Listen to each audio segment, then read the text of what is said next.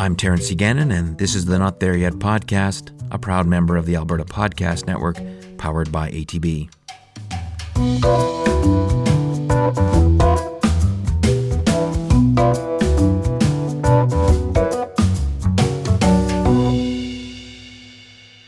On February the 19th, 1959, Władysław Spud Potocki was test flying the sparkling white Avro Arrow RL-201 in the fair but chilly skies near Malton, Ontario.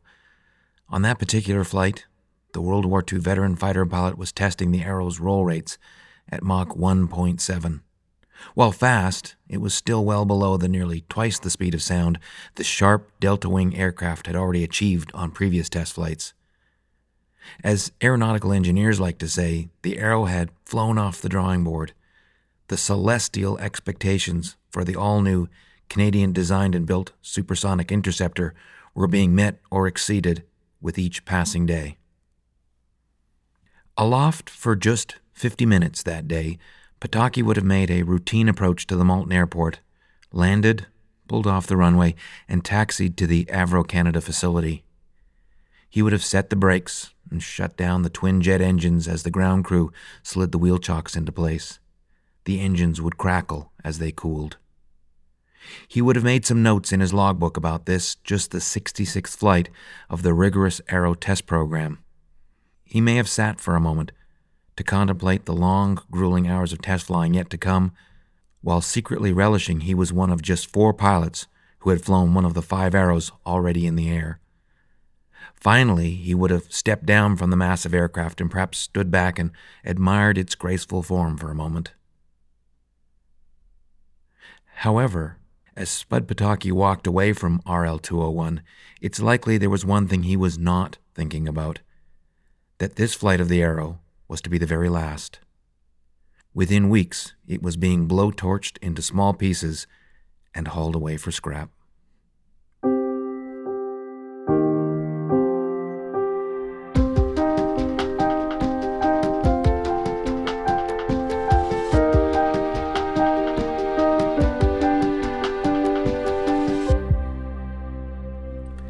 Avro Canada was the direct descendant of the Victory Aircraft Company, which had built licensed versions of British aircraft like the Hawker Hurricane and the Avro Lancaster during World War II. Located in Malton, Ontario, Victory was owned by the Canadian government, which, once the war was over in 1945, immediately terminated Victory's, obviously no longer required, manufacturing operations. Seemingly with the intention of retaining an independent Canadian aircraft design and manufacturing capability in the post-war period, Victory Aircraft was sold to the Hawker Siddeley Group in the United Kingdom. The agreement called for the Victory Aircraft assets to be incorporated into Hawker's Avro Canada subsidiary and retained in Canada. Thus, the newly renamed Avro Canada was born, along with the nascent Canadian aerospace industry ready to handle the Cold War challenges ahead.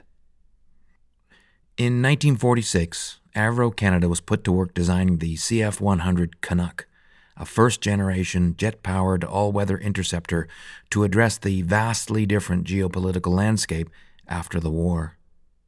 The Canuck first flew in 1950 and initially entered service in 1953.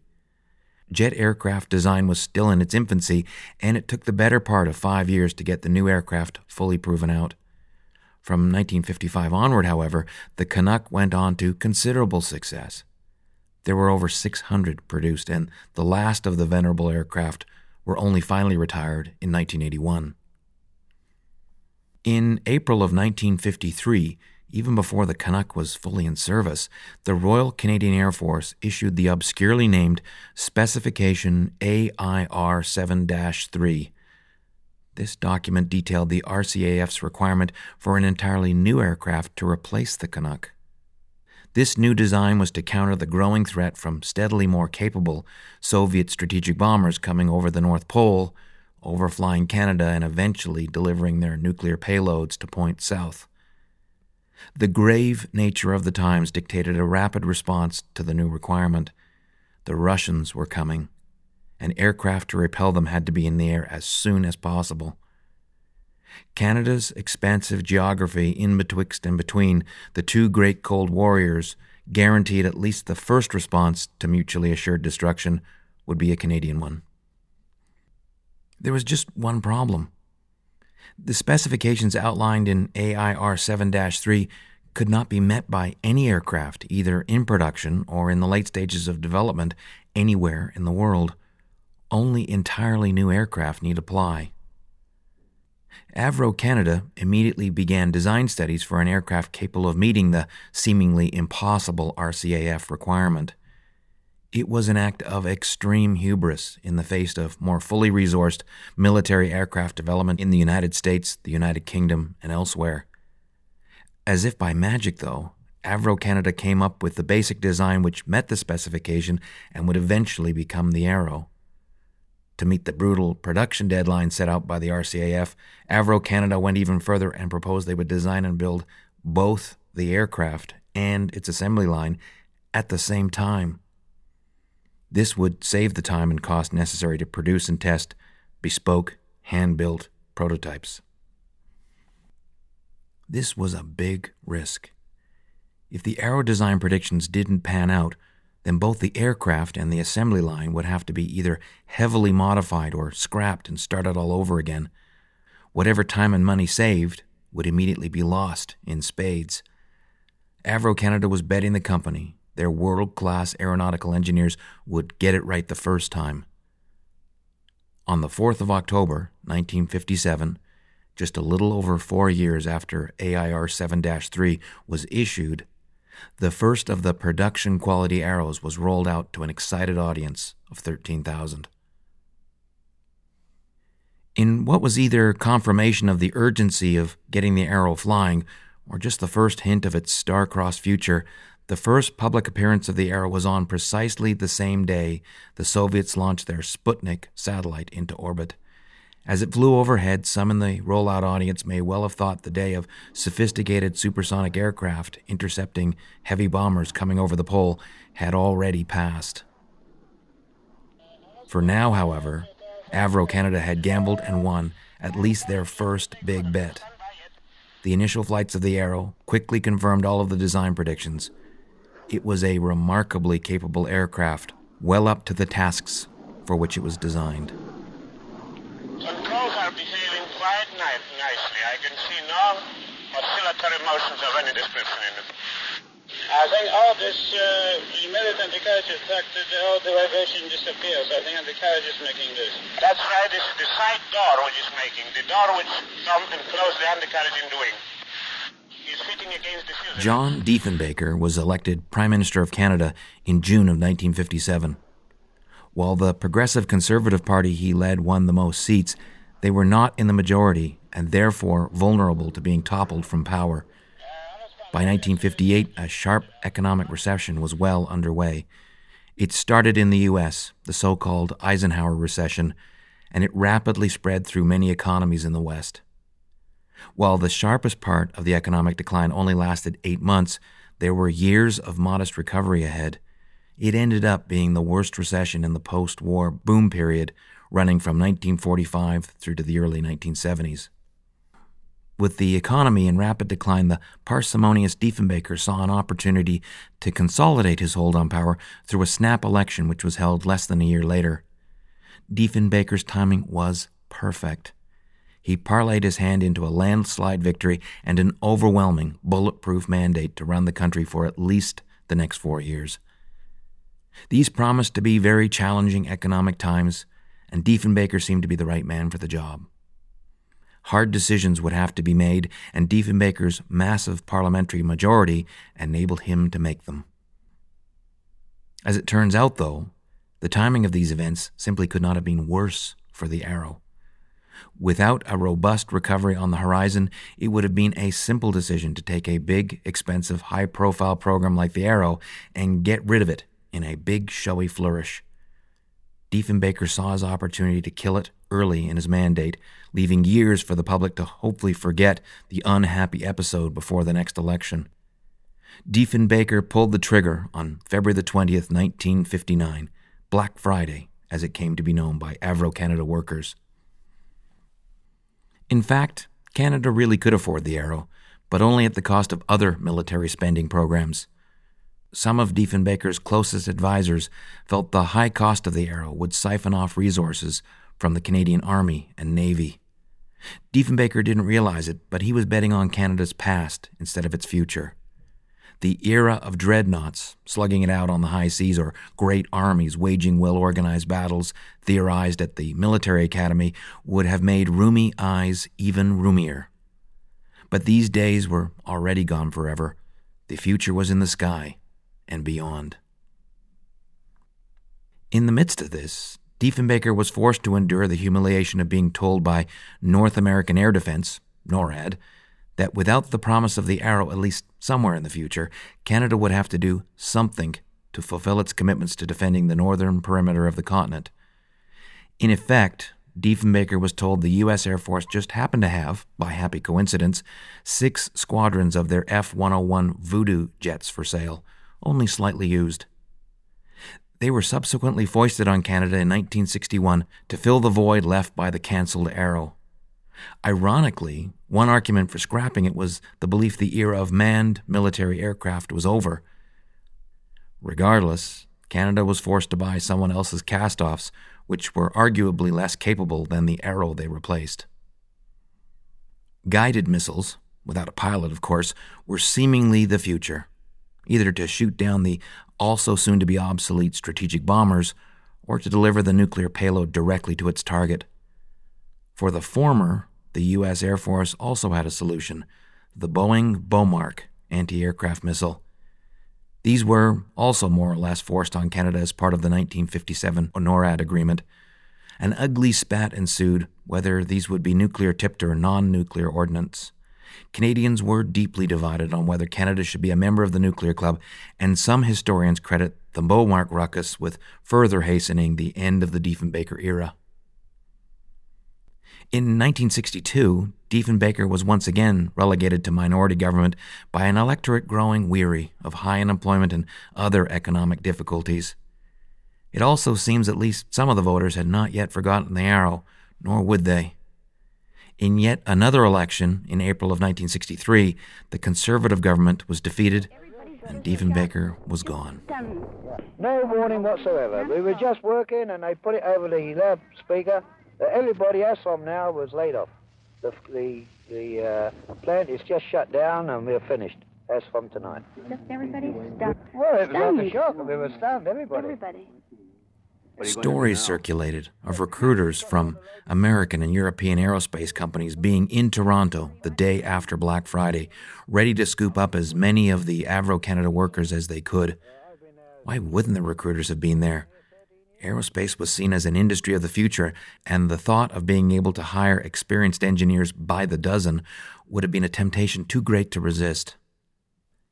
Assuming those stories were true, and given the suddenness of the announcement, how would anybody have known to descend on the out door at Avro Canada that day?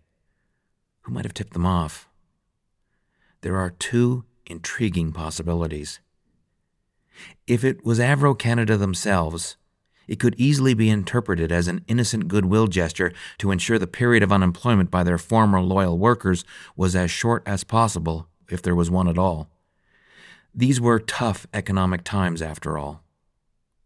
However, it also means that management seemed to know the precipitous moment was coming.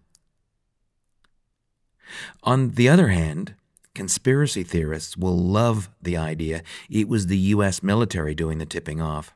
Having contributed to pressuring the Canadian government to abandon a highly competitive offering in a small but lucrative market for jet fighters, why not reap the windfall of all that expertise being in one place at one time and coincidentally looking for a job? Even if that theory is fanciful, the resulting brain drain was all too real.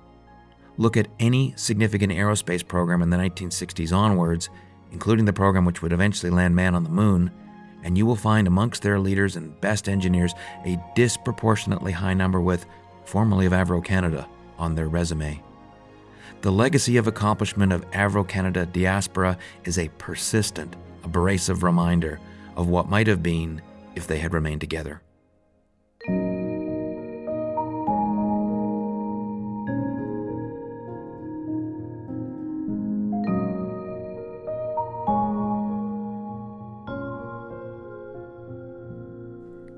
The Arrow wasn't so much canceled as it was obliterated with extreme prejudice. Within a few weeks of Black Friday, the order mysteriously came down to completely destroy everything related to the Arrow program. The 6 completed airframes, all the drawings and blueprints, all the technical documentation, and also the near production-ready assembly line and tooling on which it was planned to build hundreds of Arrows in the years to follow. The entire Arrow program was quickly made an irreproducible, distant, and painfully sad memory from which Canada and many Canadians never fully recovered. It is an enduring mystery as to why there was a not entirely successful attempt to scour the Arrow from history. While there are many theories, the one which makes the most sense, if it actually turned out to be true, was a Russian mole infiltrated the program and was either already funneling secrets to Moscow or at least had that capability. This was the Cold War, after all, and Canadians should be proud we once had something the Russians thought was worth stealing. Destroying all the assets would have been an effective way of dealing with that, assuming it had not all been microfilmed beforehand, of course. Fertile imaginations can see some faint echoes of the Arrow in later Russian designs. Like a punchline which pops to mind 20 seconds after the setup, and therefore quite useless because it simply makes the teller look slow-witted, it may be Diefenbaker regretted the Arrow decision 20 seconds after he made it, although he never admitted as much during his lifetime. Perhaps he really didn't think Avro Canada would lay off all 14,000 employees on the very day of the announcement. Or perhaps Avro Canada thought if it did, the government would blink, rescind the order, and the Avro Canada managers could then broadcast a gloating "never mind" over the same factory loudspeakers on which they had just announced the plant closure.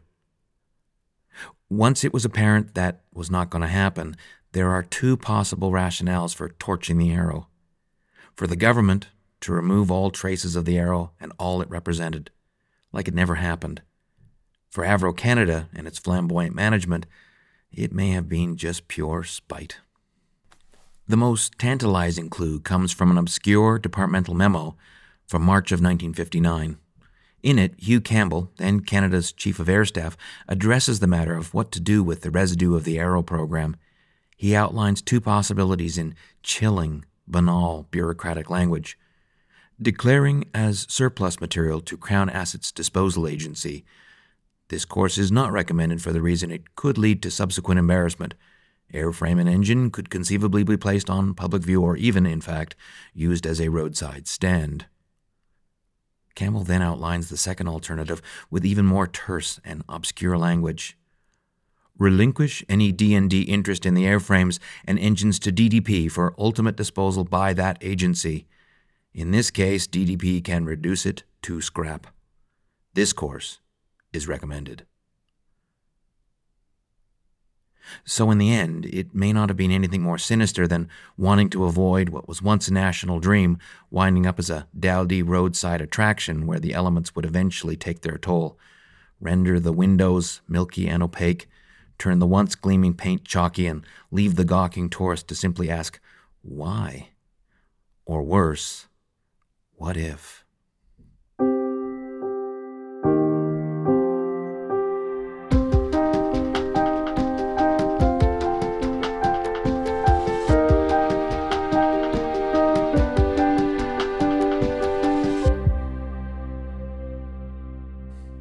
With Canada's reputation burnished by its disproportionate contribution to the Allied victory in World War II, Canadians returning from service, along with those who supported them at plants like Victory Aircraft, could easily be forgiven some very un-Canadian pride, self-confidence, and maybe even a little arrogance.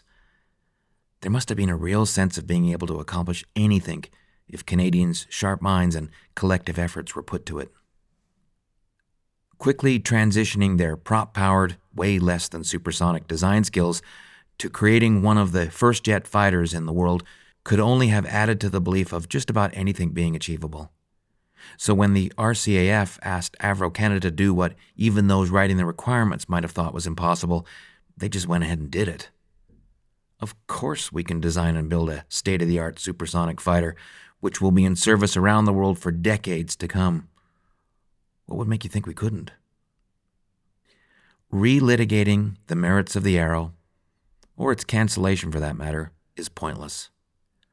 Ultimately, much of the story on both sides was driven by a toxic combination of short-term political and economic thinking combined with incredibly bad luck. However, the perplexing, unanswerable question is, where might the Arrow have led us? We will never know. Jan Zurakowski, another World War II veteran who was actually the first to fly the Arrow, was quoted later in life as saying, "When the Arrow was being built, the war had ended and everybody was hopeful in this country." He went on to say, the destruction of the Arrow was the end of optimism in Canada. Jan Zurakowski had managed to succinctly sum up the lingering tragedy of the Arrow, which is still felt to this day. After the Arrow, we as Canadians lost the ability to dream really big dreams and believe ourselves capable of accomplishing just about anything.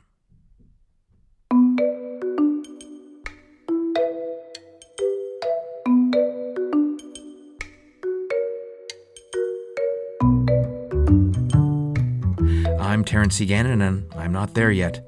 Thank you so much for listening to this episode of the show.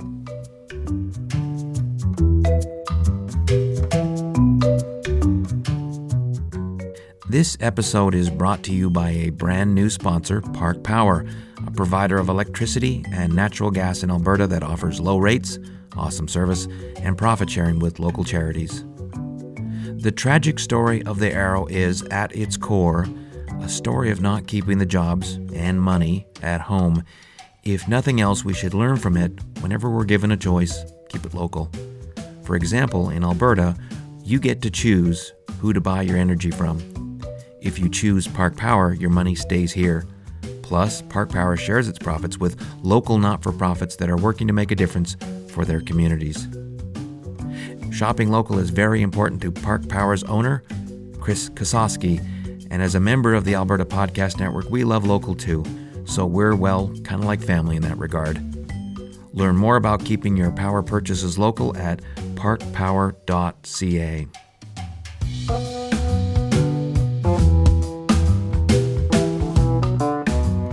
Not There Yet is a regular series of short essays podcasted from the second decade of the 21st century.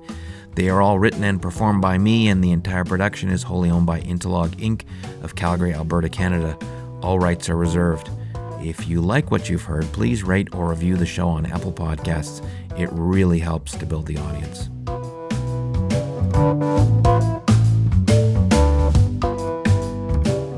As I mentioned a moment ago, the Alberta Podcast Network is powered by ATB. As we say, like a bank, but better. Another reason why is their no-fee, all-in digital bank account. It's hard to believe, but there are basically no fees so long as you do most of your banking digitally. If you're carrying higher balances, there's even interest paid, and interest is always interesting, I'm sure you'll agree. I don't know about you, but I haven't heard of any other bank doing that. You can check the program out at atb.com/listen. It's absolutely worth a moment of your time.